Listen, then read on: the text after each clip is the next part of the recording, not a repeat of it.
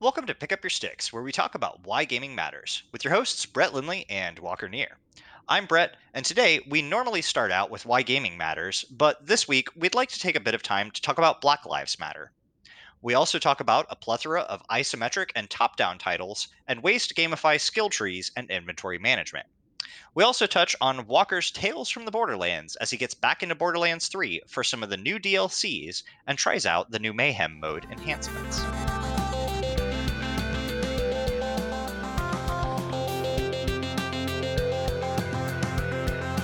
Hey, Walker. What's got you picking up your sticks this week?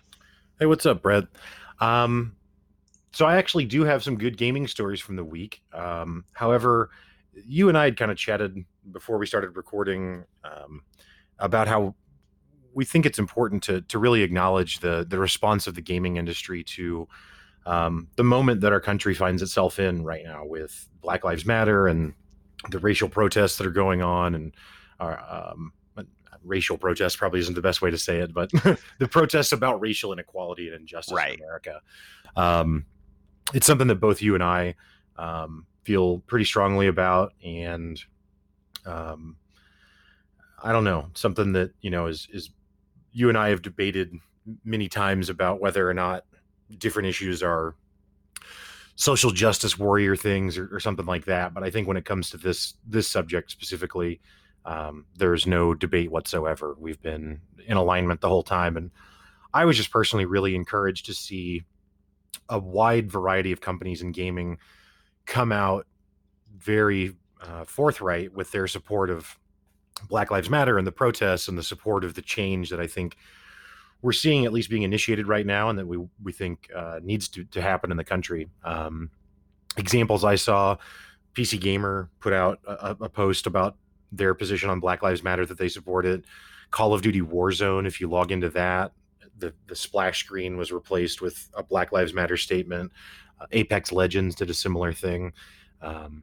So I Sony don't know. did a Mm, kind of cancellation and a push forward to they were going to have a big news stream, yep. a big media event, I think for PS5 launch, and Hmm. they delayed that and put out some vocal statements on it. I agree. I know that generally we try to steer clear of too much political stuff, but I feel like this is one of those things that it deserves at least a little bit of our attention. Hmm. I know that a lot of people come to us for we're a gaming podcast or entertainment. It's a time to kind of escape and get away from things. But I feel like this is a time. This whole year has been a year that escaping isn't going to cure the problem. And there are a multitude of different issues. There are a multitude of different sides.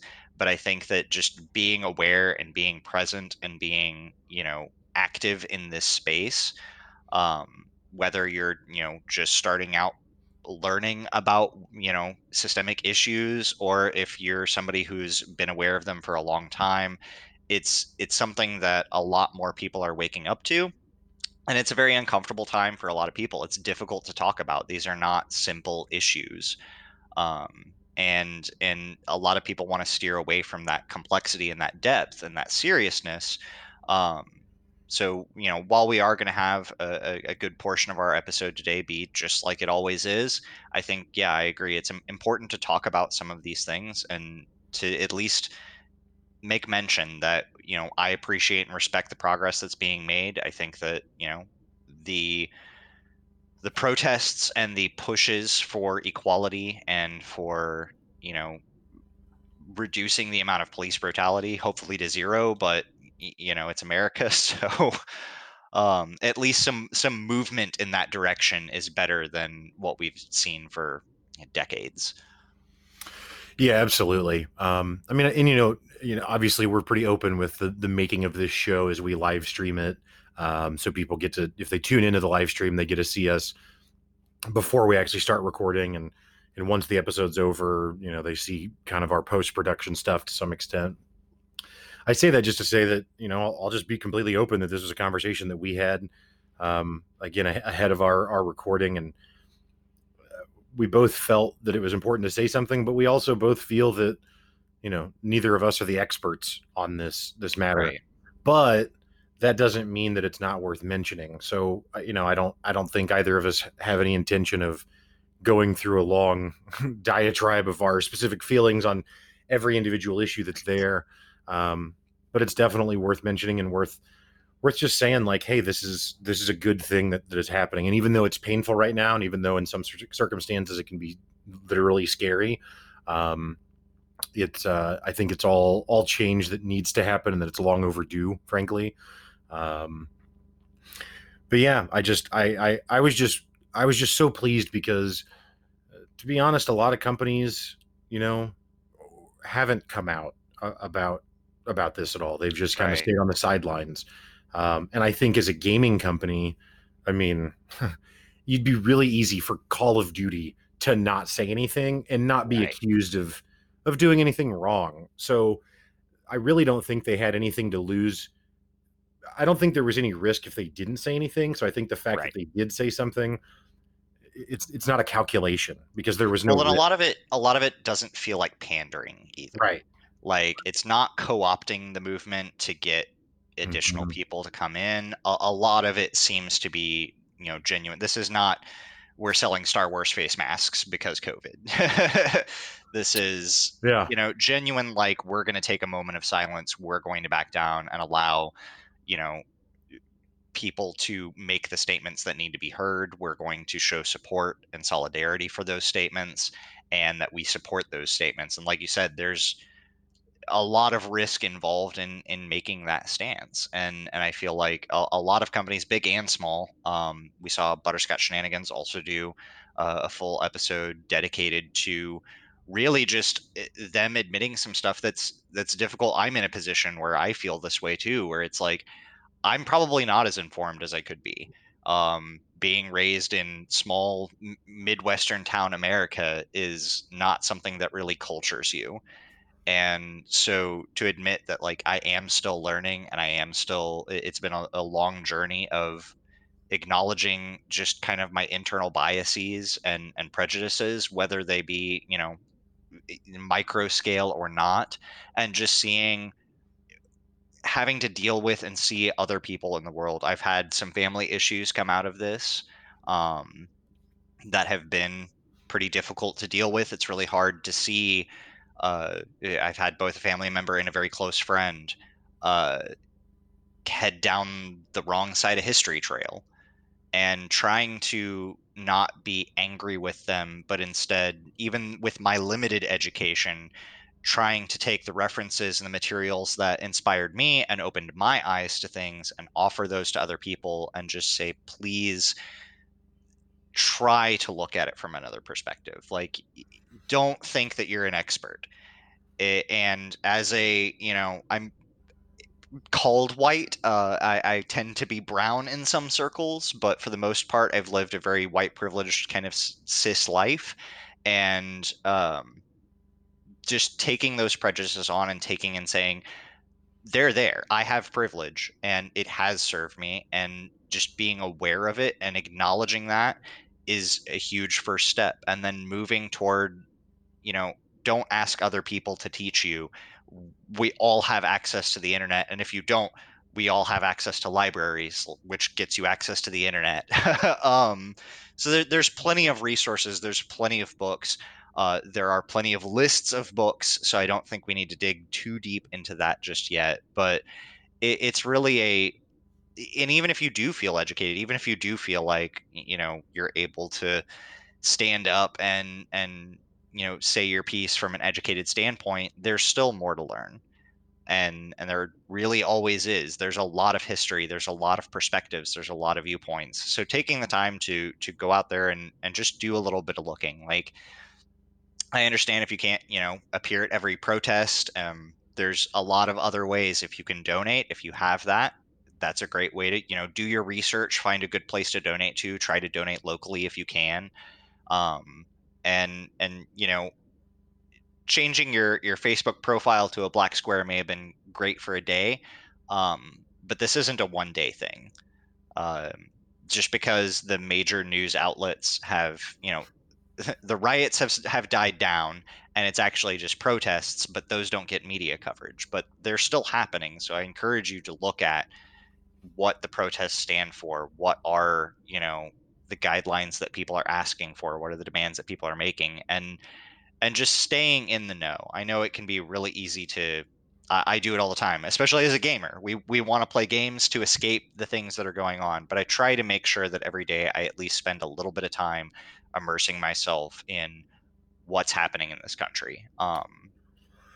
Yeah, I mean, I will say also, there are little things that you can do that don't actually even require you to really change your element or your routine that much. I mean, something that I started doing, and this may be unfavorable, I don't know, but something I started doing a few years ago in online games, that I never used to do when I was younger because I felt like I was like narking on people or something. But I actually just decided that that's a ridiculous position for me to hold. And anyway, and that is that when someone is, when in online gaming especially, we've all seen it. People use bigoted language. I don't even think a lot of times out of a true bigotry, but out of just trying to be as vile as they can because it's Right. about as crude as you can get. Crass Um, humor, yeah, essentially trying to get a laugh. I report those people every single time. If the Yep. game you're playing has a reporting tool, do that.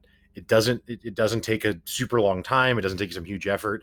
And honestly, I started doing it because I was like, why would I continue to put up with seeing these things or listening to these things when there is just a built-in tool Right. to manage it? That's the reason it's there.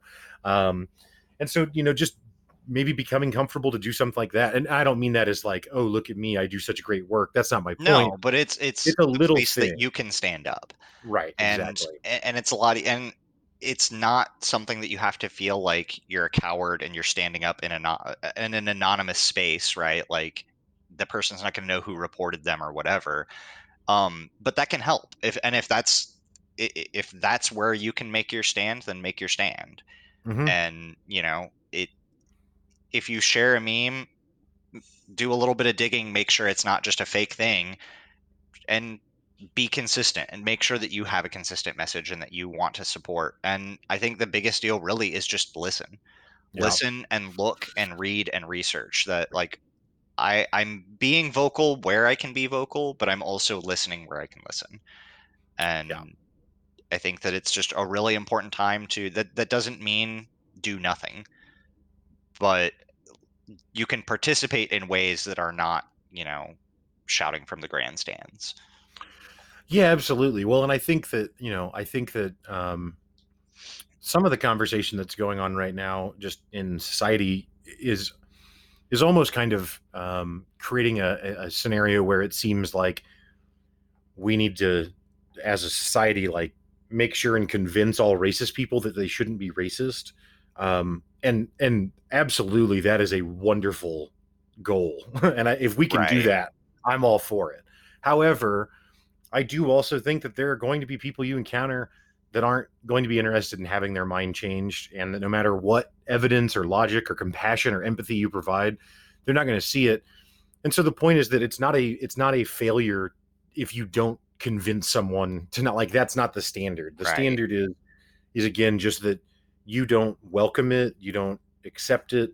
And so again, that's why I use the blocking as an example, because I'm not suggesting you need to launch into some conversation every time someone says something offensive in an online game because they're just not going to listen to you probably. Right. But and not that you shouldn't say something if you feel compelled, but the other side of that coin is I think it's also completely fine to do something like submit a report to get them so that they're not allowed for that behavior. I saw a quote somewhat recently in the last couple of weeks that was, um, if you want to lynch me, then that's your problem. If you have the power to lynch me, now it's my problem. And the point with that is just we're not going to be able to convince everyone to think differently, but we can certainly take away their power to affect the rest of people negatively. If they want to do that in their own home with their own people that agree with those thoughts, again, we're not You trying to be can't thought stop them. police, right? Yeah. But we can say we're not going to accept this outside of of your Right. own private space. So um, either way, again, I don't mean to go on and on, but I just think it's a really important moment and think it's something that that needs to be acknowledged. And again, uh, kudos to the gaming industry for responding the way that it did. Um, when I don't think they had to, and I don't think anyone would have said anything about them not. So Right. good on them. No, But I agree. so to take it from that incredibly somber note into the world of video games, which is what we usually talk about and we'll talk about, I'll answer the question of what I've been picking up my sticks with a very exciting piece of news, which is that I, Walker Neer, completed a video game this weekend. Woo! Insert Yay! applause.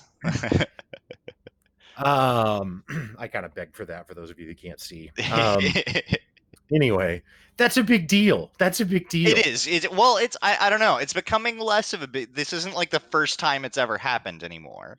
Well, no, but But it I mean, is. It is still adding into that like 1% of games in your library that can go into the completed folder. Yeah, exactly. I knew there were shameful comments to come out. I knew that was there. We want to play all cute, but we've all got comments.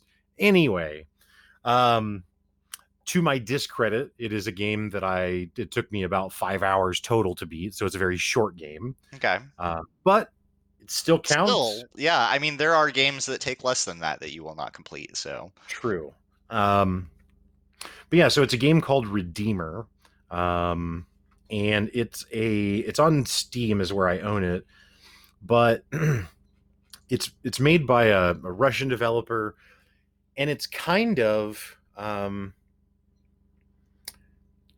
honestly the closest thing I can compare it to would be the like PS2 era like Marvel Ultimate Alliance games. Did you ever play any of those? I didn't play them, but I'm familiar with them. So it's kind of it's actually a little more top down than even like Diablo or those games, which are more the isometric, but it's basically an isometric angle, slightly more vertical, I guess you could say. But anyway, and then yeah, and then it's just a beat 'em up. You're like a monk when you start the game, and then your monastery gets assaulted by an army, and it's one of the more brutal games that I've ever played, especially for its perspective of top down, because it's not fully 3D. Right. But yeah, I mean, so the gameplay is basically, you're running around, of course, controlling movement, but then there's kicks and punches. And so you're beating guys up, but then there's like environmental things that you can use to like finish them. So there's like a table saw, like I guess that's what it's called. Yeah. It's a table, and then there's a saw that goes down over it, like not one that slides. There we go. See, I knew you'd know. And yeah, you just grab a dude and throw him over the table, and then saw straight through. Like right. You'll beat a guy, and he'll get like dazed, so you can like do a finishing move, and you'll just like grab his head and just slam it into the wall over and over again until it's just very hyper violent. Which despite being frightened by cat fights in real life and turtles, as we discussed last week, love hyperviolence in my video games. So enjoyed it quite a bit. It kind of does the original Far Cry thing or the original Crysis thing, where it starts out and you're fighting against dudes like an army, and then it changes into like weird. It's not really aliens. It's like genetically. I was gonna say, and then the aliens invade. Yeah, instead of aliens, it's like there's some general that's some psychopath that you used to work for, and he's trying to create genetically engineered soldiers, and so there's a lot of like failed experiment mutants. Yes, exactly. Might as well be aliens. Right, exactly. Some of them have like Wolverine claws and all sorts of stuff like that, but cyber Rottweilers. Right. The best version of that is definitely Far Cry Blood Dragon, by the way. Right, but that one is trying to be that. Like, it's intentionally going off the rails as far as it can. But, as a kid, I don't know if I could say it was my favorite genre. I don't know, but I loved Double Dragon, Two Crude Dudes, just Streets of Rage, just the old school Final Fight, the beat 'em ups. And I see games like Ninja Gaiden, Devil May Cry, God of War, Bayonetta, games in that vein as being kind of the modern evolution of old school beat 'em up. but this obviously is a newer game, and but it because of its art and graphical style, it's kind of more of a throwback Right. to some extent. It's not 2D side scrolling, but anyway, yeah, really enjoyed Redeemer. I think honestly, it's a game where I'm happy with the $5 because if it was much more than that, or excuse me, $5, 5 hours, because if it was much more than that, I think it kind of overstays its welcome. Right. It's fun enough without like if it was 5 more hours, if it was double the length, Probably not making it through. yeah, Not probably unless probably they're not having this. changing game mechanics more frequently. Like, Yeah, which to their credit, I mean, so it came out in 2017, but they've gone through and done and re-released a whole enhanced edition that everyone hmm, got for free. Um, Added a ton of new weapons and items. Like when I played the first time, because I bought it probably a couple years ago and played through it a little bit. And when I played through then, most of the enemies carried like cattle prod, like stun baton weapons, right, and that was almost all you could use as a melee weapon because you can. I didn't even explain the mechanics, so you can use melee weapons and guns, but you don't ever equip them on yourself like right. It's ahead of a gonna pick level. them up from the ground, kind of thing, a la And then they Streets of have limited, Rage. yeah, and they have limited ammo like that Right. as well. And the melee weapons will break over time, same kind of thing. But anyway, so like the very first time I played, it was like mostly stun batons. But this last time, I mean, I'm hitting dudes with axes, hammers, bats, Hmm. crowbars. I mean, you name it. You even at one point you even can rip mutants' arms off and then beat them with their own arm as a weapon. So Fair I found enough. satisfying. But there's like a whole leveling system where you put different skill, like you get skill points and you Oh, put okay. those into like punches or kicks or melee weapon attacks, or there's like pistols, shotguns, assault rifles, SMGs, stuff like that. And then there's different perks that you can So unlock that's for. nice that there's kind of an outside of the level meta. Yeah, exactly. There's an RPG kind of element to it. But yeah, I would highly recommend Redeemer. Again, have the stomach for it. But I mean, full price, it's 15. It goes on sale all the time, and I think for 5 hours, even full price at 15, I think is a fair Yeah. shake on that. I don't think that's a not too high of an ask. Oh, that's But awesome. but yeah, so I don't know. That's I guess my thoughts on Redeemer. I don't know. I feel like I should say more because I beat it and I never beat a game, but it's also only 5 hours, so there's only so much to really Yeah, it's just delve one of those into. things where, I mean, that was with me with like Donut County, was like I can tell where this game is going. I can tell how long it's going to be. So I'm just going to beat it all. So did you beat it all in one session slash day, or did you come back to like did you get to sleep in between beating it? I did sleep, so I had played it a couple years ago when I got it originally and stopped, I don't know, halfway ish through probably. And then I picked it back up maybe a week ago and played through probably the first third of the levels or so. And then this last Saturday, I sat and played through all of the levels. Nice. That was actually the day that my car broke down. So I might have played it. It might have been cathartic for me to beat all of the mutants and goon soldiers up and out of retribution for my car. I don't know. That's about the only time that I'll take a hyper violent game is when I'm just mad at the world. Yeah. Like, you know what? I need things to explode with grenades. Right. Like, I need to throw explosive things at people. And Yeah. Yeah. But yeah. So what about yourself? What'd you play this week? so I've actually had a couple few things that I've done up this week. I went back. I know we spoke about it several weeks ago, very briefly, and I hadn't played at that point, but it got stuck in my head, so I decided to give it a go. Was Brigador, the mech Nice. game. Yeah, we mentioned it on at Yeah, least yeah, another we episode or mentioned it two. because they had gone back and redone the game. I actually realized I had not played it since they had re-released the Up Hmm. Armored edition, which is basically the re-release of the game. Um, it was still it's a fun enough game, but it didn't I didn't complete it. So this is one of the games that I didn't complete, which is kind of rare for me. Yeah, applause. Ah, I yes. said no to a game. Welcome to me. How's it feel? Dirty. Pretty great. No, I would. No. That's not how most folks describe it. So go on. um we had spoke about it, and I just had a hankering one day. I was like, I need to be in a robot. Like, I need to be in a robot suit blowing stuff up.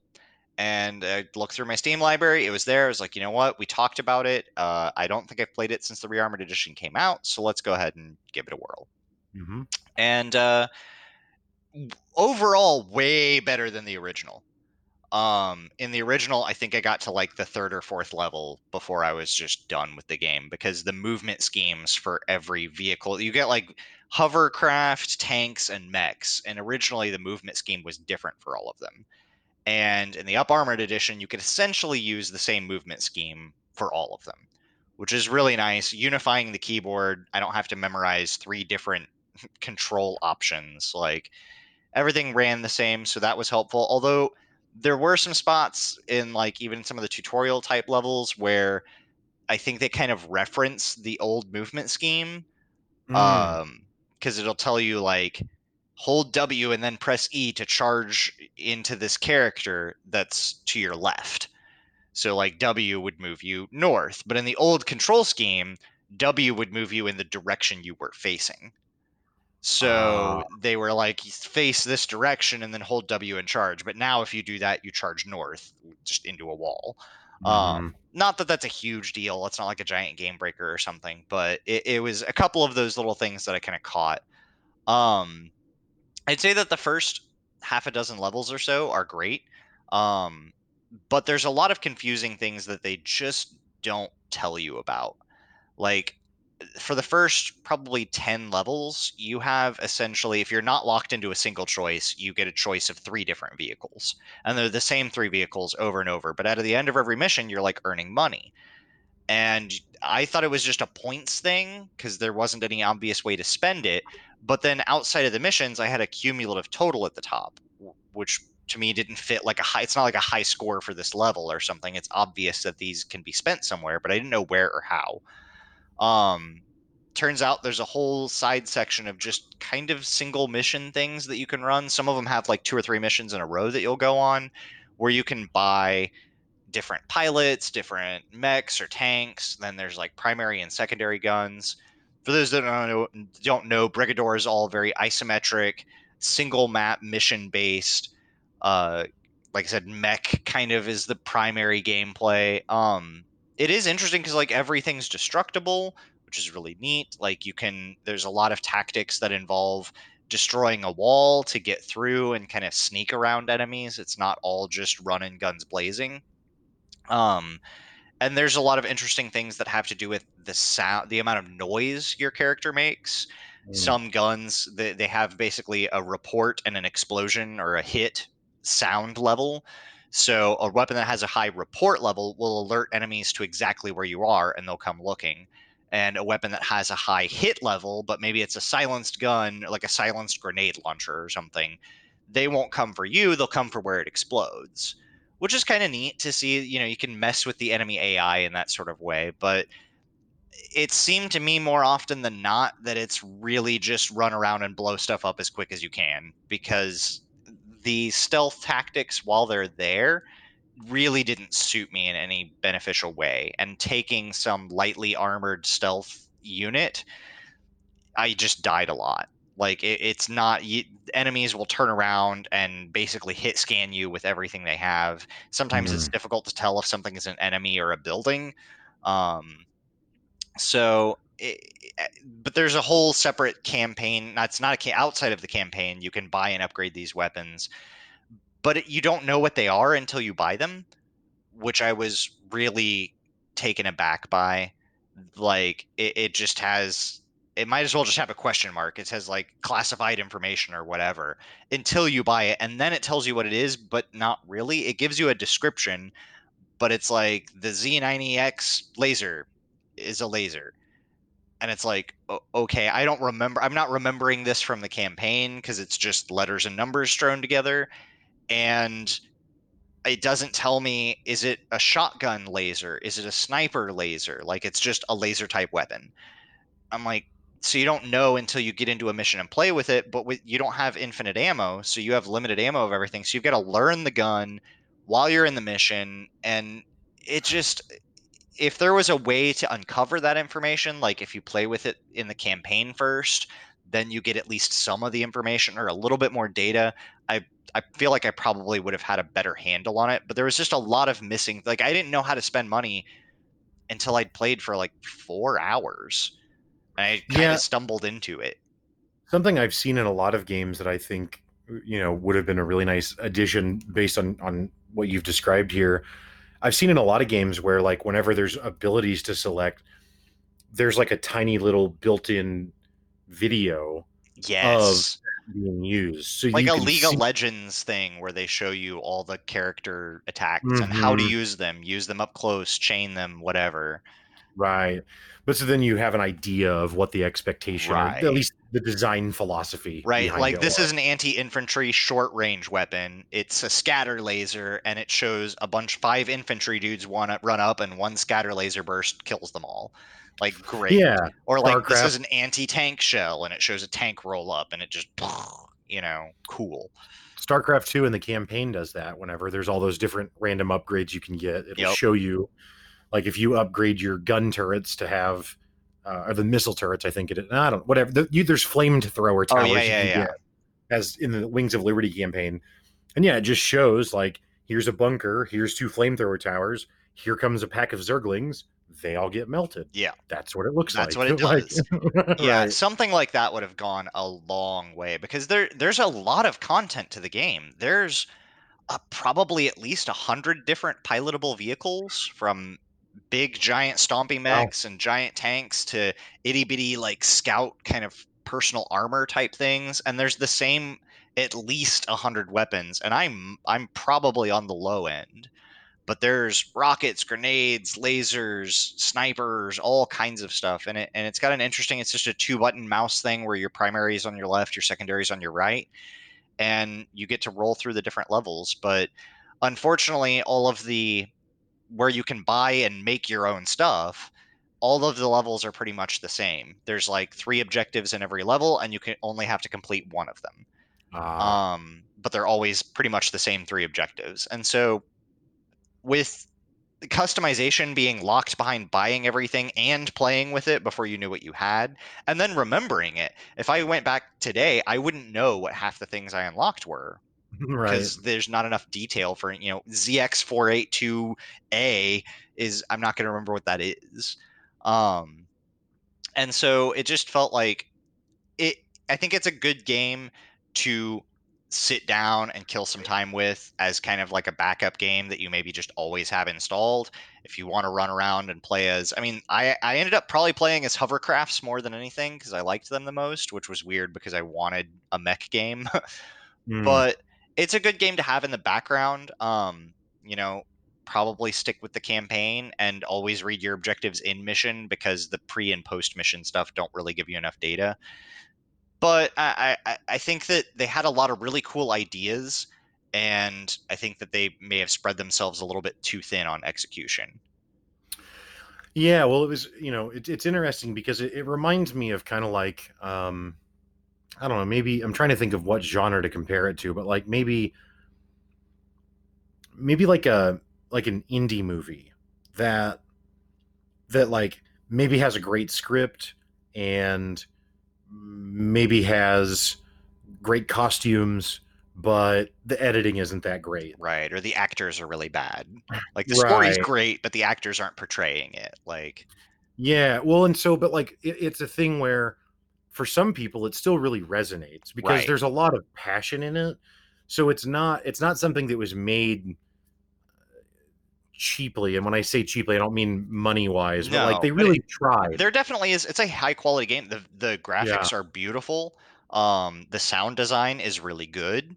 All of the weapons are fun. I love the fact that you can sneak through a level and use a weapon that's going to be silent when you shoot it, but explode over a bridge or something or over a wall.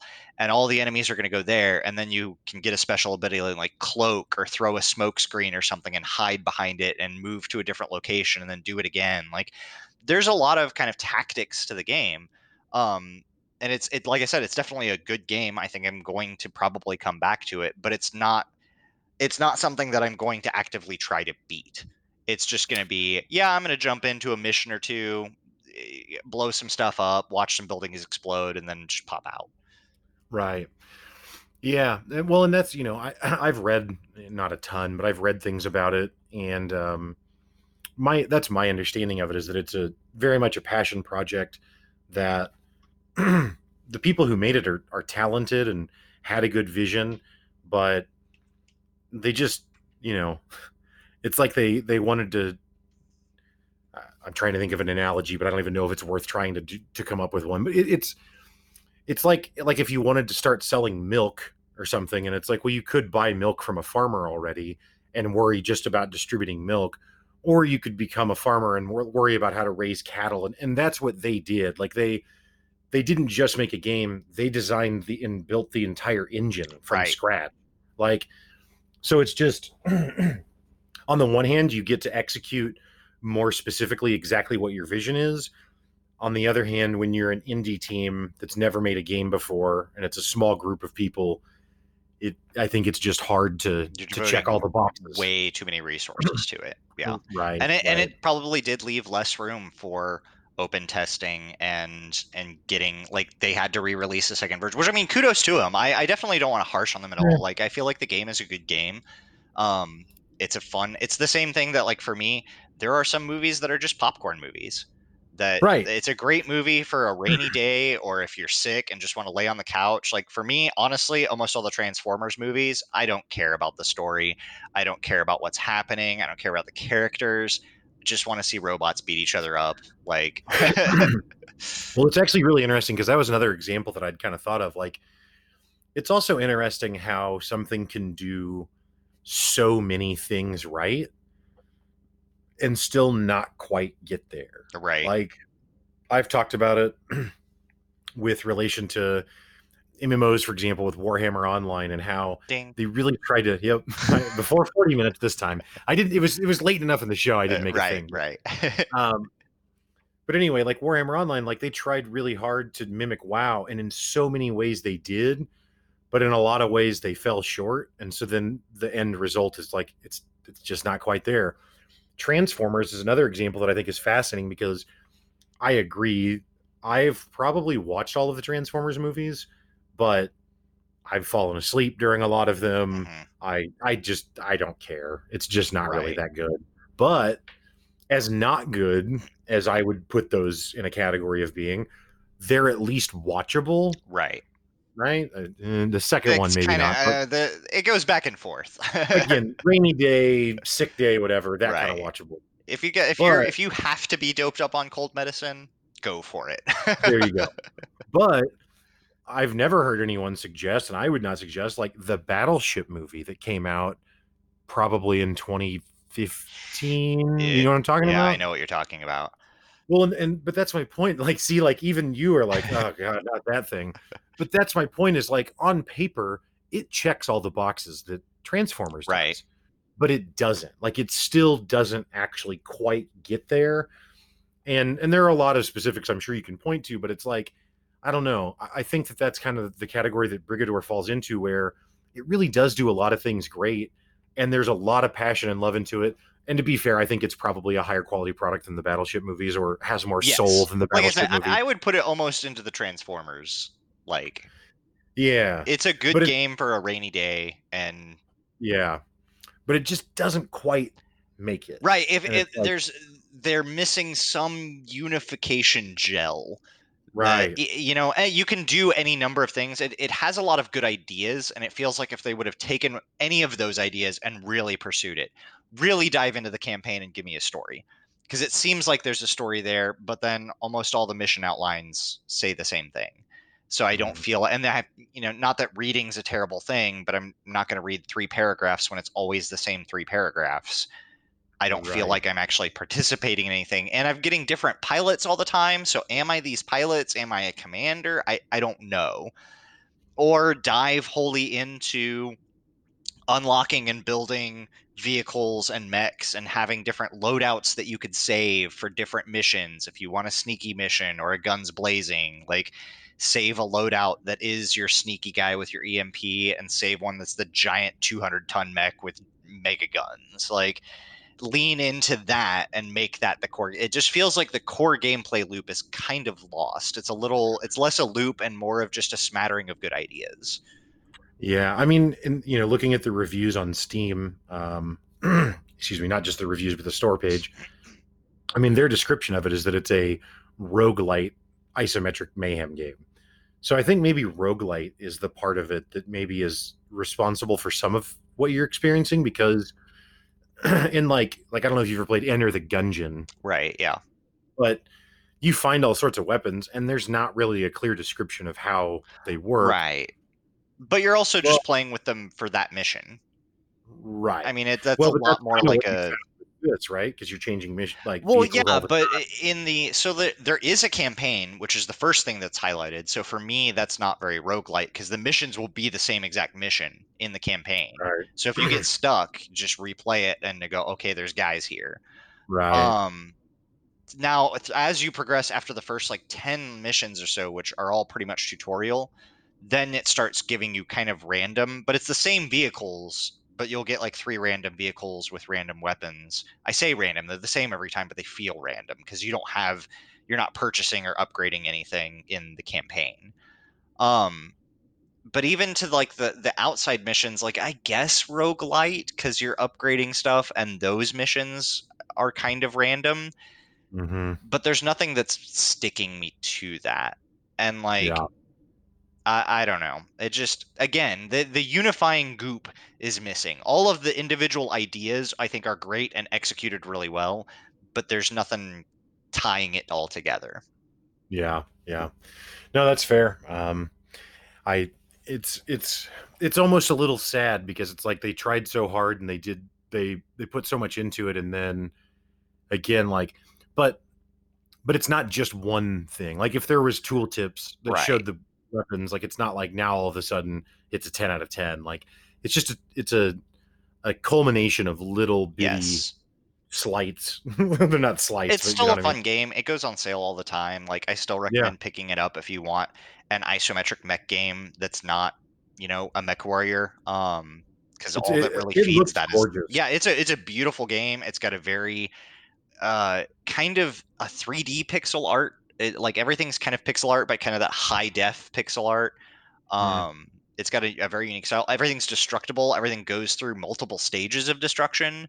So, explosions can chain. Like if there's a gas station next to a car lot, the gas station may blow up a bunch of cars or a Mm. pipeline or something. There's enough mechanics where like if alarms are triggered, then walls may come up around targets and stuff. There's a lot of fun things to do in the game. Or you could just, like I said, go in guns blazing with a giant mech, and it's still very satisfying and fun.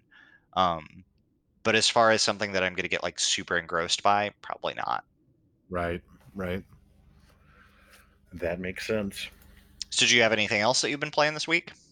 Um, yeah. So I played a little bit of Nier Automata, Ah, um, nice. which is a game that I had started, as always, a few years ago and then stopped abruptly. And then I actually tried to restart it probably 3 weeks ago, and I pushed it to my big screen with the Steam Link. Right. And the way the game starts is you get that you can't, there is no autosave, and so when you start the game, the initial introductory mission or whatever takes about 30 minutes to complete, and there is no save point at any point in that. Ooh, that's always kind of uh, rough. it was because what happened to me was I got to the boss of the intro mission, um, which is, I mean, it's the intro mission, so it's not that hard, but Right. you do have to do it. um, and yeah, the screen just went black, Oh, but I could still hear, like if I moved the controller, I could still hear the game playing. So the game wasn't actually off. so like a blind speed run time. Yeah.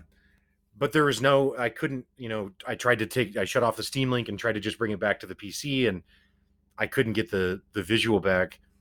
So I had to just Alt F4 the Oh, game, which meant that I had to redo that yep. 30 minutes again. So I waited a few weeks, but I did do it again over the weekend, and um, I got about 4 hours in this time, farther than I got ever, even a couple years ago when I played. And yeah, it's just a really, really cool game. Yeah.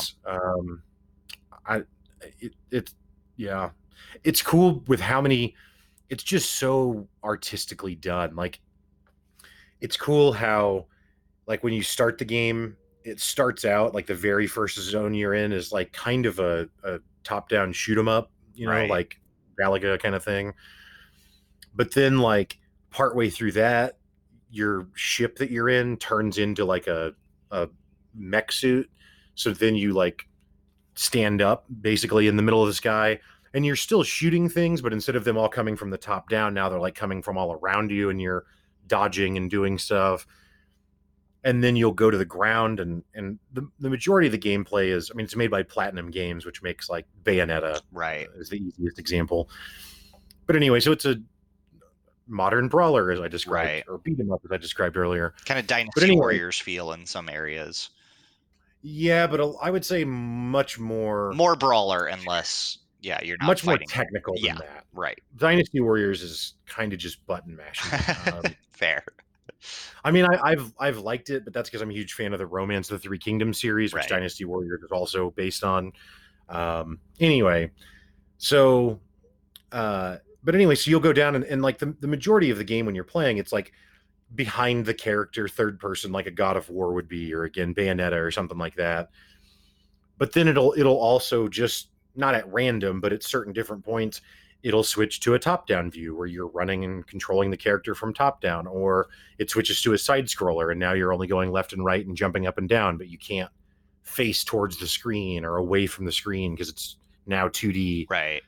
And it just seamlessly transitions between all these different camera angles and just kind of almost genre of game, except that the controls don't change.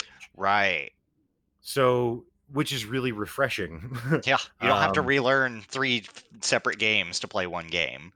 yeah, Well, and it also exactly. makes it less it's not like you're ported over to a mini game.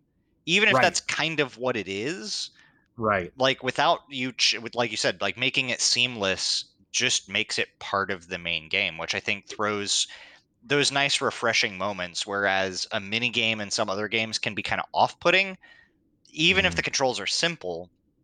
I like hacking games are always kind of where I think of that. Like, I don't necessarily want to play a hacking game. I don't necessarily want to jiggle the lock in Skyrim. Like, it's not like it's difficult. I just mm. it's Fallout 3 is the worst. I hate the hacking game in yeah, Fallout with the 3. word Go on. guessing. Yes. Yeah. But it takes so much it jerks you away from the core gameplay and forces you to play something that's kind of tedious. Whereas Yeah. if you have a very seamless exchange between these items, with the same controls and everything, then there are ways to do, like, I would even say, like, quick time events are, to me, probably better than, as long as they're like telegraphed. Like, if like, if unlocking a lock was just kind of a little quick time event, takes a couple of seconds, then no problem. But if you're changing the screen and fading in the lock and putting the tools in and breaking lockpicks, I do not care about that. Just let me upgrade my lockpick skill and just make it easier for my character to do. Yeah. I mean, I think my favorite version of lockpicking in games is probably when, like, if you're bad at it, you go to the door and you have to press the A button or whatever for 4 seconds. Right. And so the risk is, can you risk the 4 seconds of not being interrupted Right. to Because do this? if you're being chased or something, now it's a Right. problem. And now as you get higher lockpicking skill, it takes 2 seconds, or maybe eventually it doesn't take any time and you can just open doors. Right. That's fun. I agree. Not a fan of lockpicking mini games. Again, they're novel at first, maybe, but then after not very long, it's just like I don't Right. care. There needs Yeah. to be a way, like, if I become a master at it, I don't have to do it at all. I just Right. skip I just skip the mini game. But that's where something like Nier Automata is, or even like you said, just pressing the button to try to unlock the door, it doesn't jerk you out of the gameplay. Hmm. There's a change to the gameplay, but it's not pulling you away from the core loop. Hmm. No, I would agree.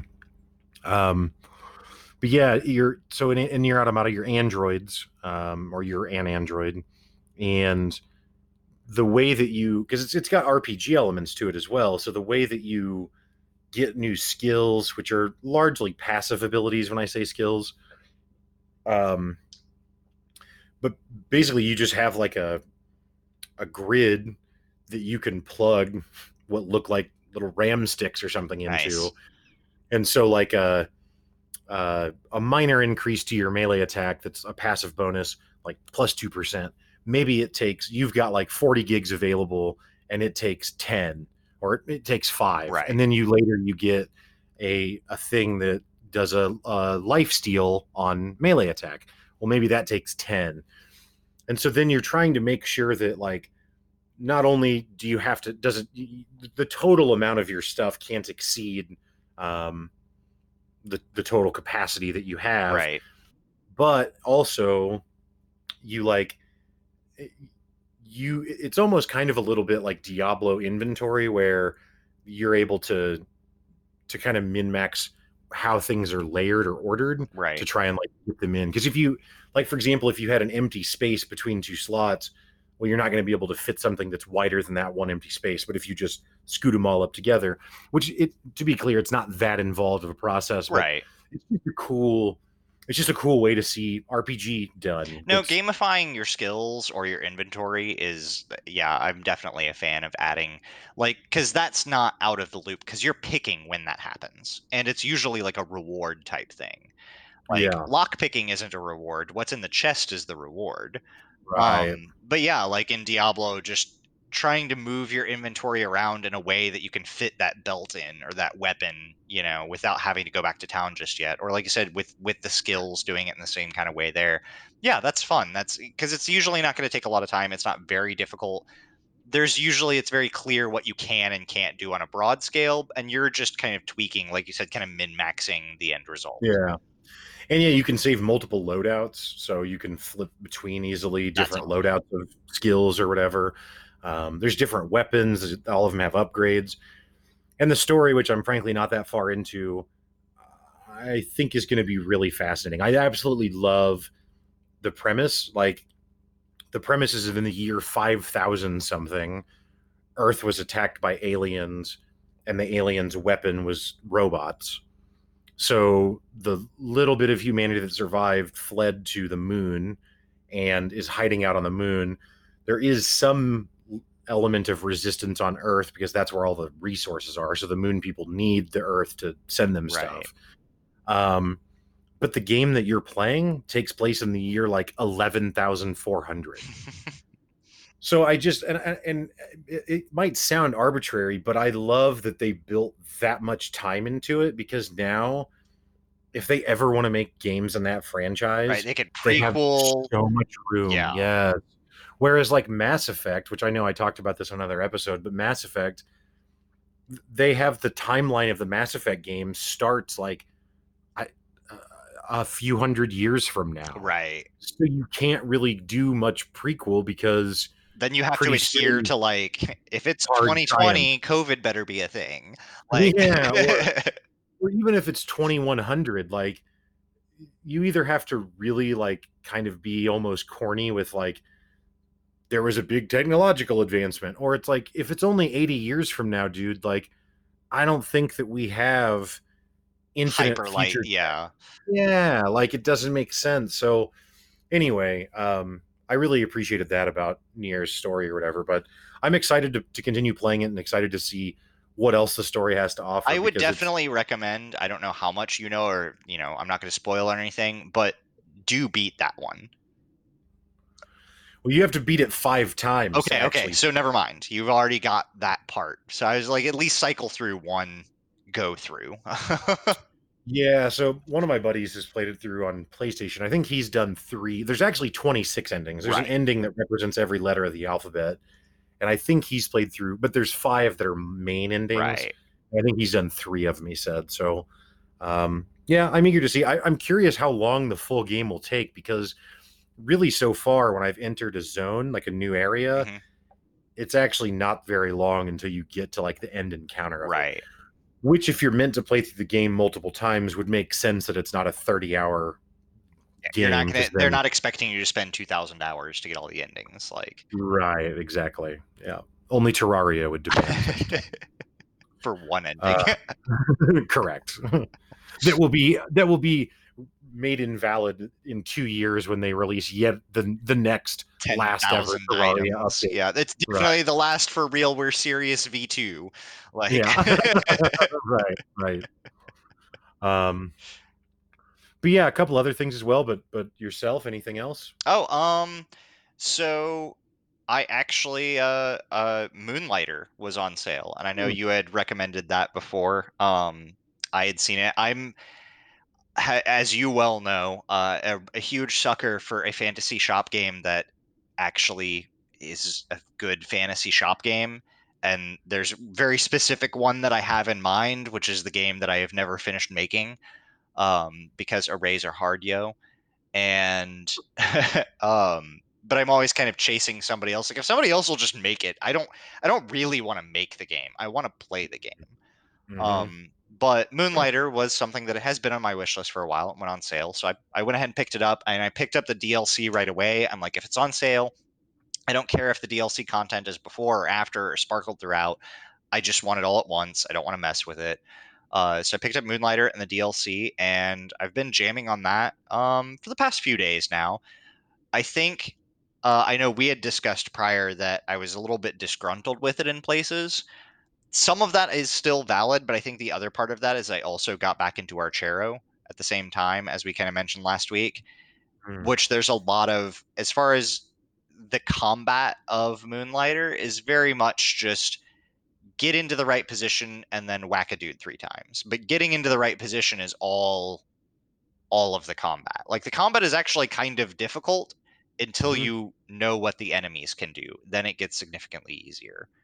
But the first time you encounter any enemy, it has a good chance of killing you because they do not telegraph moves very well. There's no like red circle that comes over to you to let you know you're about to get hit or that an enemy is going to shoot in a certain direction or anything. It just happens.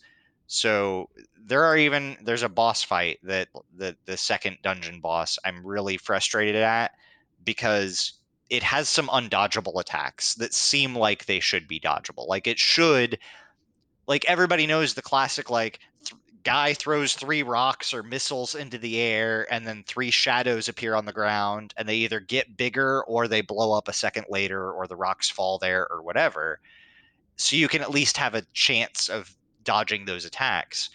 And there's more often than not Moonlighter doesn't give you that. There are guys that'll shoot rapid fire things at you or all over the zone or the map or whatever, and you don't know where they're going, where they're coming from when they end. It just blasts you.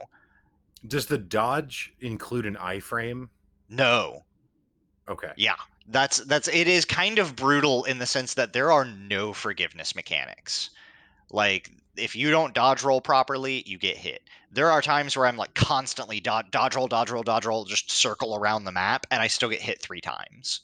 And I'm like, I'm doing nothing but dodge rolling this bombardment spam from a boss that just hits everywhere and feels like it's meant to hit me 3 times, Mm, which seems kind of unfair. But Moonlighter right. is a top down, like it's not, I don't think it's really isometric. It's very much so a top down, a lot like a Binding of Isaac sort of style game, but it's kind of split into 2 halves. You have a combat section where you go into a dungeon and you have various weapons that you can equip and a couple like you don't really have skills, but you have various weapons that you can use, and you can equip potions and rings and types of things to give you effects, and you go fight a bunch of dudes and try to crawl through the dungeon and get a bunch of loot drops from them. But the other half of that game is you take all those loot drops back to your shop, and then you're able to sell them. Some of them you can craft into different things, but the majority of it is just loot that's there to be sold to make money to then go do more dungeon delving with. hmm And I the shop side isn't the core of the game. The core of the game is definitely the dungeon crawler combat piece. mm But there are, like we've discussed, there's some interesting pieces of the shop mechanics that I kind of like, but also get kind of invalidated by wikis existing. Like there's a mechanic where you don't know how much an item is worth, so you have to sell maybe one of them. And if you get a whole bunch of them, it's probably not worth too much. But if you only got one of them, it may be worth a lot. And the civilians and the citizens will come in and they'll maybe sneer an item means you're probably more than 50% overpriced. And if they get like little money changer eyes, then you're probably 50% underpriced. So you can kind of target in by selling some items back and forth. The problem for me actually wasn't even, I was fine trying to learn that mechanic, but the problem for me came in where I didn't know I had found one of something, and it was like Golem plans. And I found like Golem plans 1 and Golem plans 3, and each of them have a little lore bit that's like this is used for manufacturing golems, but it's missing, and it contains construction of the body. And then like 3 was like it contains construction of the head and weapons, but the power portion is scratched out. And I'm like, do I get to build a golem? Like, because I had also in the same run gotten, which I didn't realize, but basically an egg for a pet golem. You can have like one pet follow you. And so I had this little golem, and I was like, do I get to upgrade it? I have no idea. I'm going to go to the wiki before I sell these things, because if I'm supposed to use them, because you can sell items that you could otherwise use. So I was like, I want to know what it does. I want to know how to craft it, because I want a golem pet. This is awesome. Turns out it is just a sellable item. It has no crafting recipe, but none of the items tell you which are items that are used in crafting and which are sellable. And there's tons of items. And there are several items that I've been like you definitely use the power crystal to create a power like the lightning shield. Like that's just that's games do that. And no, you use like, but then there are items that seem like they're trash items, like broken pot pieces that are used to make armor with. And so it's very illogical in what's to be sold and what's to be kept. Yeah, I actually kind of encountered a similar thing in Nier Automata, except it featured the text that Moonlighter does not have. But in Nier Automata, like, I can't even remember what the items were called, but I found some items that sounded like, oh, I know what it was. It was like different jewelry pieces. And I was like, oh, maybe that means something.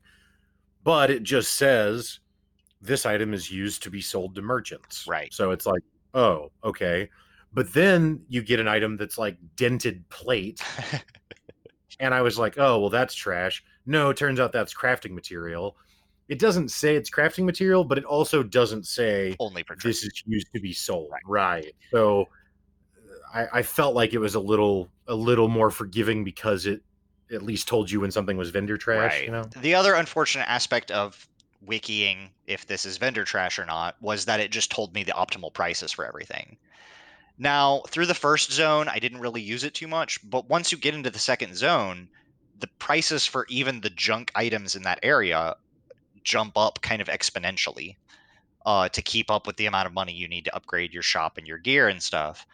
So I'm definitely just wikiing the prices now. I feel like I would have, and it feels kind of wrong because it invalidates essentially an entire mechanic of the game of knowing the citizens and figuring out what's worth something and what's not. But it feels like if there was somebody in town, even if you had to purchase them or whatever, that did appraisals for things or gave you an idea of, maybe you have to give them one and then they come back and tell you, well, it's worth between this and this, at least to give you a starting price, because otherwise, and there's a way in game actually that there's a guy that will only vend you things that you have found before or come across, but you don't have to have sold them. And he always sells it for 3 times its optimal value. So you could go through and divide by 3 and go look at his shop every day and figure out what items he has and write them all down and everything. I just am not going to do that. So wiki it is. Yeah, I mean, it's kind of like when I played Stardew Valley, though. I started down the path of like, okay, well, if it takes cauliflower 12 days to grow and there's only 28 days in the month, and that means I can only do 2 cauliflower harvests in a month, and they and so I'm starting to do the math to see, like, is cauliflower the most optimal thing to grow? Which, to be clear, it is. Pro tip.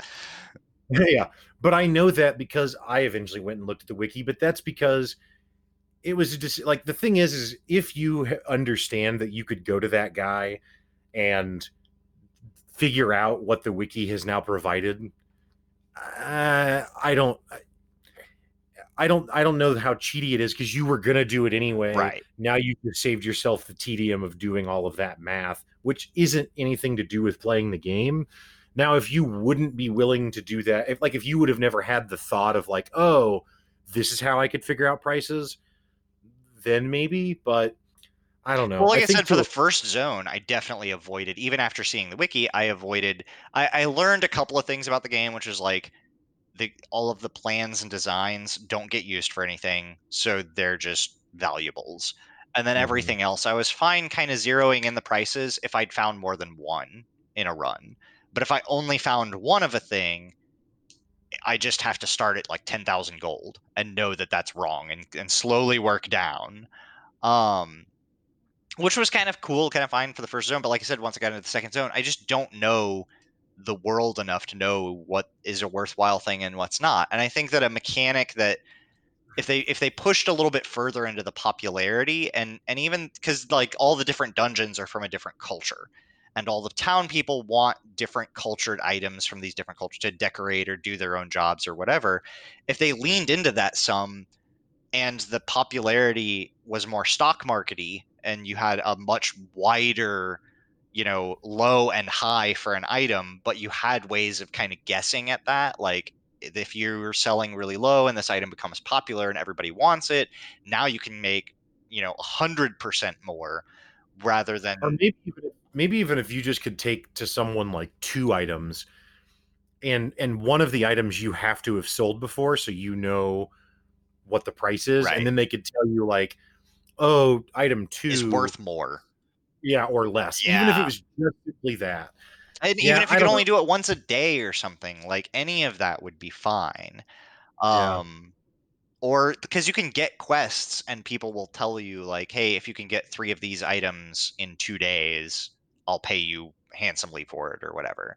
If right. instead the quest was like, I'll pay you slightly more than average, but the average price of these is this, but thank you for getting them or whatever. Like you fulfill the quest and they tell you what it's worth. Fine. Just any mechanic to get that information out would have been really, really great.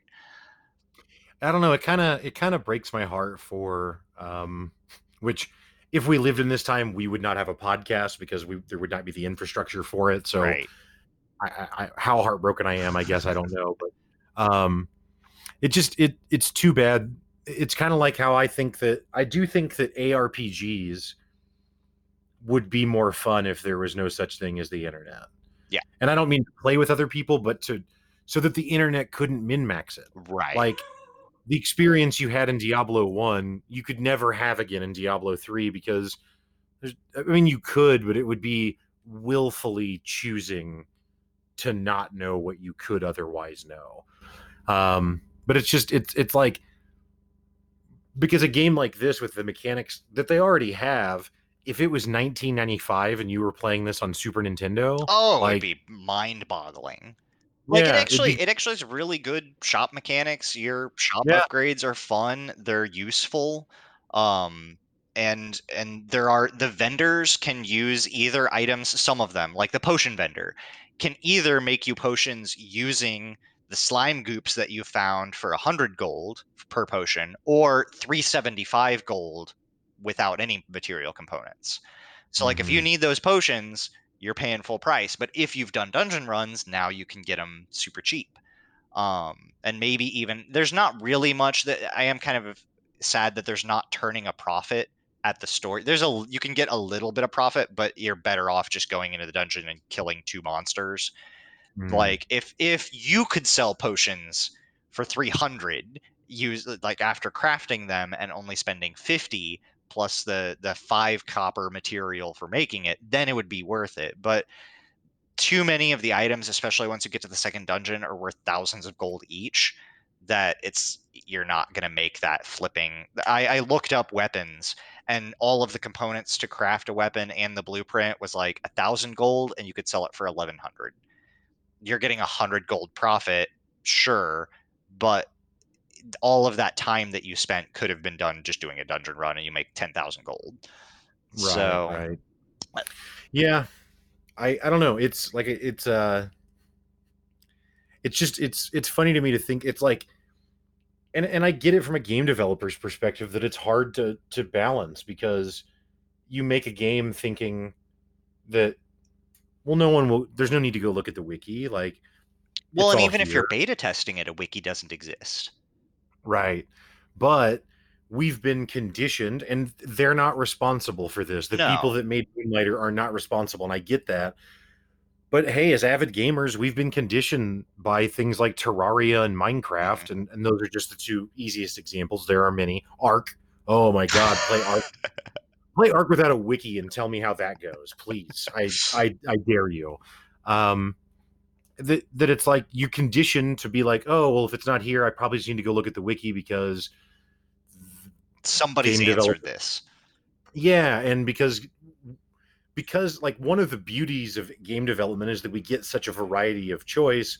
One of the downsides is that not everything is done perfectly. Right. And not even that that's true in AAA games either, but the point just being there's a lot of things like we just talked about with Brigador that can be overlooked. Mhm. Um, so yeah, They I don't know. do. There's one other thing I want to touch on Moonlighter, which I think is really fun, similar to Near Automata. I like this vein, is that there is inventory management. So you go in with a backpack. It has like 16 slots or whatever, and or 20, and you have 5 slots for your person inventory. It is definitely much more roguelite in the essence of the dungeon's different every time. There are types and difficulties of dungeon. There's 3 floors to every dungeon, 3 bosses, some secret areas, and otherwise it's like all golem dungeon, all forest dungeon, whatever. Um, but so inventory management is a thing. You get a little kind of magic mirror sort of thing that can sell an item for like 10% of its cost if you don't want to exit the dungeon while you're doing a run. Um, and you get more gear than you can hold. But there's also a bunch of items that are cursed. And cursed items generally come out of treasure chests, which have more valuable stuff in them, but they'll have symbols on them like it can only be placed at the top or bottom of the bag. And so this forces you to kind of start Tetrising your bag around. Then you'll get other items that start going, destroys the item in a random direction, and it'll show the direction. So it's like the 8 cardinal directions. So it'll destroy the item to the left whenever you return to the shop. So you want to have that on the left side of your bag because now it's destroying nothing. Mm, Then you can get items that remove curses. For whenever you put them in the bag, it removes the curse in this direction, like to the lower left. So you got to kind of puzzle your inventory around and maybe remove the curse on the item that's destroying stuff, because a cursed item can't be stacked with a non-cursed item of the same type. So if you have like 5 gold nuggets and 1 gold nugget that destroys things to the left, if you wipe that curse, now you can stack it. And so you can mm, start freeing, and some of them may teleport an item in the chosen direction home. If you know something looks really valuable, you might die. If you die on your run, you only keep the stuff in your first 5 slots. You don't keep your backpack. So you mm, want to teleport the good things home. And it just kind of adds this interesting. Some of them will duplicate this item onto a stack of other items. So take a stack of worthless trash items and turn them into a stack of really expensive items.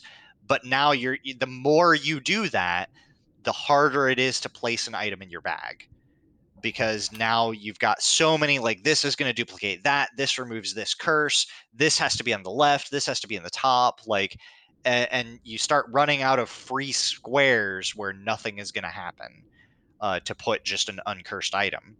And so it forces you to, or you can teleport back to town. There's a couple different ways, but they're costly to do. So you've got to kind of, there's a lot of risk reward on, if I die, I lose everything. If I teleport back now, all of these things become awesome. Or I can try to find another treasure chest that has some teleport stuff home items in it. mm. But if you don't, you essentially kind of lose them, or you have to sell at 10% of what it's worth. So I think it's actually kind of fun in a game that, there are a lot of games where inventory management is terrible and sucks. And this one, like, that's part of the game, is a game of inventory management. It's not like you're constantly doing it. you'll get through pretty much the first floor of any dungeon. If you fully clear it, you'll fill your bag. But each floor you go down has progressively more cursed items, but also better items. So I'm a little confused on the 10% thing, because 10% of what value? Is there a It's like, vendor? so it's median value if you were to sell it in your shop. Well, so then that's how you know how much to price things for. Kind of, yeah. That I is don't know your if it's exactly 10%, but it's a really small amount. And some items, if they're below a certain threshold, just sell for 1 when you give it to the little mirror thing, which of course means it's probably not worth much. But again, it's really just having to, because you're probably not going to sacrifice an item that you only found 1 of ever. Well, I guess my thought was earlier, you were like, if there was a guy you could give it to, and even if you had to give one of them to him for him to tell you, like, maybe Again, it's that still kind of serves that. so the one of the things that it does right is that as you sell items in your shop, it'll save the faces that your customers make on that item when you look at it in your journal. Oh, So, and it'll, if you put another one of those item or a 5-stack or whatever into a slot to sell it, it'll save the last thing that you sold or the last price you sold it at. So it automatically keeps that price. And if I've sold an item and I find that sweet spot price, every time I go to sell a stack of those items, it just says 5 at 250 gold. And that's it. So I don't have to enter that price manually or anything, which is awesome. And it tracks the prices, so you can narrow in that price from both ends because it tracks the faces and what the prices were at. But if you're nice. selling the item through the mirror in the dungeon, it doesn't track any of that. So I would have to, You have to yeah, remember. you would have to remember or write it down or build a spreadsheet or whatever. So yeah, the wiki for that is, I've kind of gotten over. It was really a salty taste in my mouth because I felt like I pretty much just am subverting a mechanic of the game. There's some popularity which can change the price that you can sell it for, but it's not really significant enough. It's like a 1.25x price if it's popular and opposite if it's not. Which, yeah, you can make a little bit of extra gold, but at the rate I'm making money versus how quickly I'm clearing levels in the dungeons, I'm almost maxed out all of the gear in my shop, but have not beaten the second dungeon. So they definitely lean on that side of the game. Yeah. Sorry, I talked over you. I said welcome to Rogue Legacy, though. Oh god, yes. Can't beat the second boss. Oh my lord. If there's ever a game that made me feel like I'm not qualified to call myself a gamer, it is Rogue Legacy, because it looks like I should be able to do it with the amount of time I've spent. Well, and I know how to do it. Like, I know the pattern of the first boss. I know it exactly. I just can't execute. And it's not like it's some super insanely. It's just a platformer. Right. It is and with a 15-minute speed run. And I've Mhm. put hours into that game trying to maximize my gear. And no, even with great gear and full enchants, it doesn't matter. I'm not getting that second boss. I think I've shared this before on the pod as well, but the most disappointing slash, I mean, to be clear, good on them, but the most, like, maybe not disappointing isn't the right word, shaming, shaming speed run I've ever seen is Getting Over It with Bennett Foddy, Yes. because those people speed run that whole thing in like 90 seconds or a minute or something, and they get all the way up to the moon or whatever it ends, and it's like, are you like, when I watched the speed run before I ever played it, Right. so I had no idea how it worked, and I was like, this game looks a lot easier than people make it out to be. I'm not really sure. And then played for like 2 hours, which I got somewhere, but the net result was me at the very beginning Yes. again, when I was like, I'm done with you for now, Bennett Foddy. I won't get over it, and I won't listen to you make snarky British comments at me anymore either. So how about that? I recently discovered meme runs, which are speed runs, but just have for a meme. Okay. One of them is like longest longest run through Getting Over It, which I think the current record is something like 48 hours. Oh my god. Well, Which is, I can show them. I can set a record then if this is what we're doing. This is like when I was a kid, when I first started driving, people would like pull up at stoplights and like rev their engine to race or something. I always reverse raced people without acknowledging it to them. But so when the light turns green, I don't care if I actually have to come to a complete stop in the middle of the intersection. I will not beat you through this green light. I will anti-race every time. Now, again, they don't know we're anti-racing, but I know, and I have a very, very good win rate. Right. Anyway, there's also like ban percent for Club Penguin. Like how fat, like starting at the moment you open your browser, having to like create an email account and log into Club Penguin and get banned.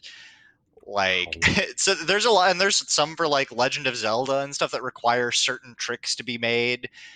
There's dank percent, which is you somehow play the ocarina, but it shows the playing animation, but you can hold any other item. And if you hold a torch, he like holds the torch sideways to his mouth, and it looks like he's smoking a cigarette. Like, so there's just tons of these. Apparently, there's nipples percent for Mario Galaxy, which is just getting the swimming trunks, which shows him topless. It's like a 30-minute speed run. Like, why, internet? Why? Meme running, apparently it's a thing. Exist? So because I choose to. So what about you? What else do you got? Yeah. So final game I'll talk about this week. I actually didn't pick up, but reloaded into Borderlands 3. Oh yeah. Borderlands 3 has had a couple of DLCs that have come out. I did also pick up the season pass, which I say shamefully. I know. Ooh. But honestly, Borderlands 3 has fixed a lot of the performance issues that plagued it when it launched. Nice. That I personally, at least, had a lot of problems with. All of that's gone. They've completely overhauled their mayhem system and are actually still, there's another major patch that's supposed to come out that will overhaul it even further. To what extent, I'm not sure. I haven't gone through and memorized those patch notes yet, but yeah, I don't know. You and I played Borderlands a lot. We gushed over it. We loved it. And then I think we both were just kind of burned out on it. Yeah. Because we literally just played it every day after work. Yeah, we know life did a little bit, and yeah.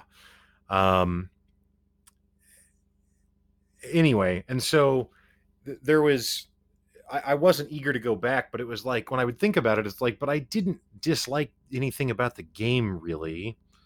So I don't know why I'm not interested in going back. So I booted it up, and yeah, it's actually just it's still really great. Like and I know this was probably the biggest point that we made about it when we talked about it as it launched, but I just love how unapologetically Borderlands it is. Mm-hmm. I've played a lot of other shooters, and there's just nothing else that feels like Borderlands. And I love the art style. Like, oh, I love the art style so much in that game. Yeah, really cool. I've only checked out one of the DLC so far. You go back to Handsome Jack's Casino, but that's lovely because it's Handsome Jack, right, which anytime always to bring him back in.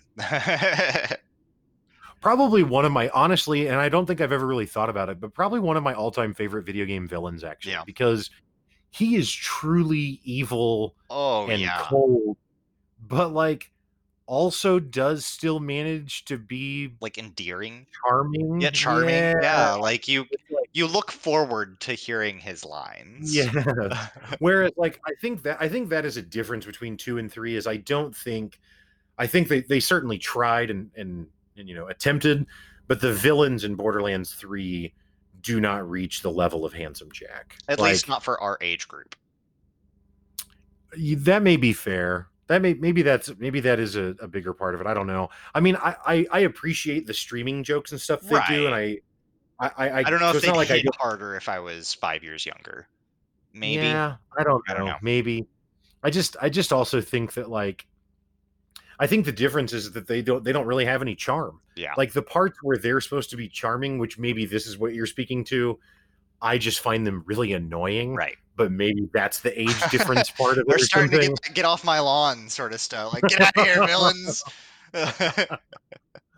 Whereas like Handsome Jack, like, I don't know. There's just and the thing is they even go for some of the same jokes where, like, Handsome Jack, there's one part in Borderlands 2 where he's like, he's like laughing and telling a story, and he's like, and so then I blew his family away right in front of his eyes. Can you believe this guy? And like he's like it's like a casual fishing story or Right. something. It's like, what? Like that's so messed up. And they even try and do that same basic joke formula Mhm. again. It It just just doesn't doesn't land. land the same. I mean, nothing Yeah. beats Handsome Jack talking about, like, scooping out a spy's eyeball with a spoon while just audibly eating cereal, like, Yeah. crunching, like, just, "Have you had some of this? This is great. Do you need some? Bring me some more of this. Yeah, so anyway," and, like, just Yeah. so nonchalant about it. It is really good. Yeah, Yeah. you hit me up to play Borderlands 3, and I had just, uninstalled recently because it had been hogging up hard drive space, and GTA Yeah. 5 is a also hard drive hog, and All games now. I yeah. think the king of the castle right now is Call of Duty Warzone, which I no longer have installed. But I think a friend said the other day it's like 170 gigs. God. Like, Well, and I don't know what one of them came out recently with, like, some 85 gig patch. there's It wasn't Warzone. Warzone, and, like, to the point where the company is investigating why the patch was so big. I'm like, "How did you not, like, you don't investigate this after the fact, like, oh, we didn't know it was an 85 gig patch." Like, Right. Yeah. No, it's shocking how big it is. Although I will say a game where I saw that trend reverse, actually World of Warcraft. It used to continually get more and more right. massive, and eventually they actually shrunk that footprint down. So It can I be don't know. done. It can be, and hopefully more games do it because Oh, some of this stuff is yeah. crazy. Like a fifth of a terabyte? Yeah. Are you kidding me? Oh, maybe that's my age showing as well, You you well, I know? mean I remember when kilobytes were not gonna dive down that rabbit hole. We backed up on tape drives. 3 hours of whirring, screeching tape drive for 100 megs, 12 floppies, like Yep. but I mean, it's We just used like my to laptop gaming computer, for those that'll allow me to call it that. I mean, I've got like a 250 gig solid state, and like a 500 gig like main mm, drive. you're done. Yeah, I don't get more than 2 games on there. Ooh, So, no. Yeah, you're finished. Um, but yeah, anyway, Borderlands 3, it's now out on Steam now, so for anyone who was super anti Epic Store account, uh, shame on you because they actually do a lot of good free game giveaways. So yeah, if you're actually anything just else, just stick it to the man and get your free game a week because they're yeah, good games. yeah. I mean, this last week was Arc. Yep, Like they've that's had a Civ that 6 on, like, yeah, that was yeah, the they one have. prior. So So yeah, but anyway, if you're anti Epic, I don't care to talk about it, so don't at me. Uh, or however, us, because we could use no one traffic. at us No one adds us. So just add us with your hate mail and we will love it. for at least 2 weeks. Week 3, I'm back Yeah. to over it, but for 2 weeks, At oh the PUIS love. pod on Twitter. Just send us your hate mail. We will be ecstatic to read it. Oh, brilliant, brilliant. But yeah, that was all I think I really wanted to cover for this week. Anything else you wanted to discuss? No, like I said, I think that I have been. It's actually been difficult to go back and forth between Archero and Moonlighter because, as far as like the action RPG side of it, they're both they both fill the same, like, scratch the same itch in very different ways. Mm, But, right. if I'm playing like Brigador or something, or even just, whatever, GTA 5, and I go out on a lunch break or something and pull Archero up on my phone, it's a different game. Yeah. But they're close enough that it's like, man, if Archero just had a shop mechanic built into it, they could squeeze the lemon out of that game real hard too. But no, Moonlighter is not a mobile game. It's a good solid game. I'm enjoying it. I probably will reluctantly beat it because now I'm halfway through the dungeons, but I don't Mm, feel like I'm not gonna get anything else out of the selling side mechanic because that gameplay loop I've already pretty much pushed to the limit as far as I can tell. It's just going to be new prices on new things. All of the other right. perks and bonuses that I can get for the shop don't really seem Like, oh, the shop stays open 10% longer, or customers move 10% faster. I'm like, nope, I just want the one that gets 20% tip for every purchase, because that's the only thing that matters. Someday, I feel like I just have to make the game where you're not the hero. Yeah, I don't know. Maybe we'll keep doing the pod and people will hear it, and maybe some aspiring developer will be willing to work with you. If you want to hire a game producer for like free, like if you need a director, right here. You're good at art. You could do some art. I could do some. I actually did a lot of the items. I had a lot of items. Yeah. Scratched out. Yeah, I could do some art. If you could code a raise and you're willing to listen to instruction and give up your dream for mine, then let me know. I can also insert myself into that interaction and play middleman. So really whoever pays me more is whose team I'm on. You know what I mean? So hook me up. No, I think that's about it for what I played this week. Cool. So that's all for our episode today. Follow us on Twitter to join the discussion, share your thoughts, or catch our stream times. If you enjoy the show, tell a friend and help us keep growing our audience. You can also join us on Discord and in our Steam group. All of the links are available in the show notes. If you want any more of my insights on pretty much everything in life not related to gaming, check out my other podcast, The Walk Show, which is available everywhere podcasts are found.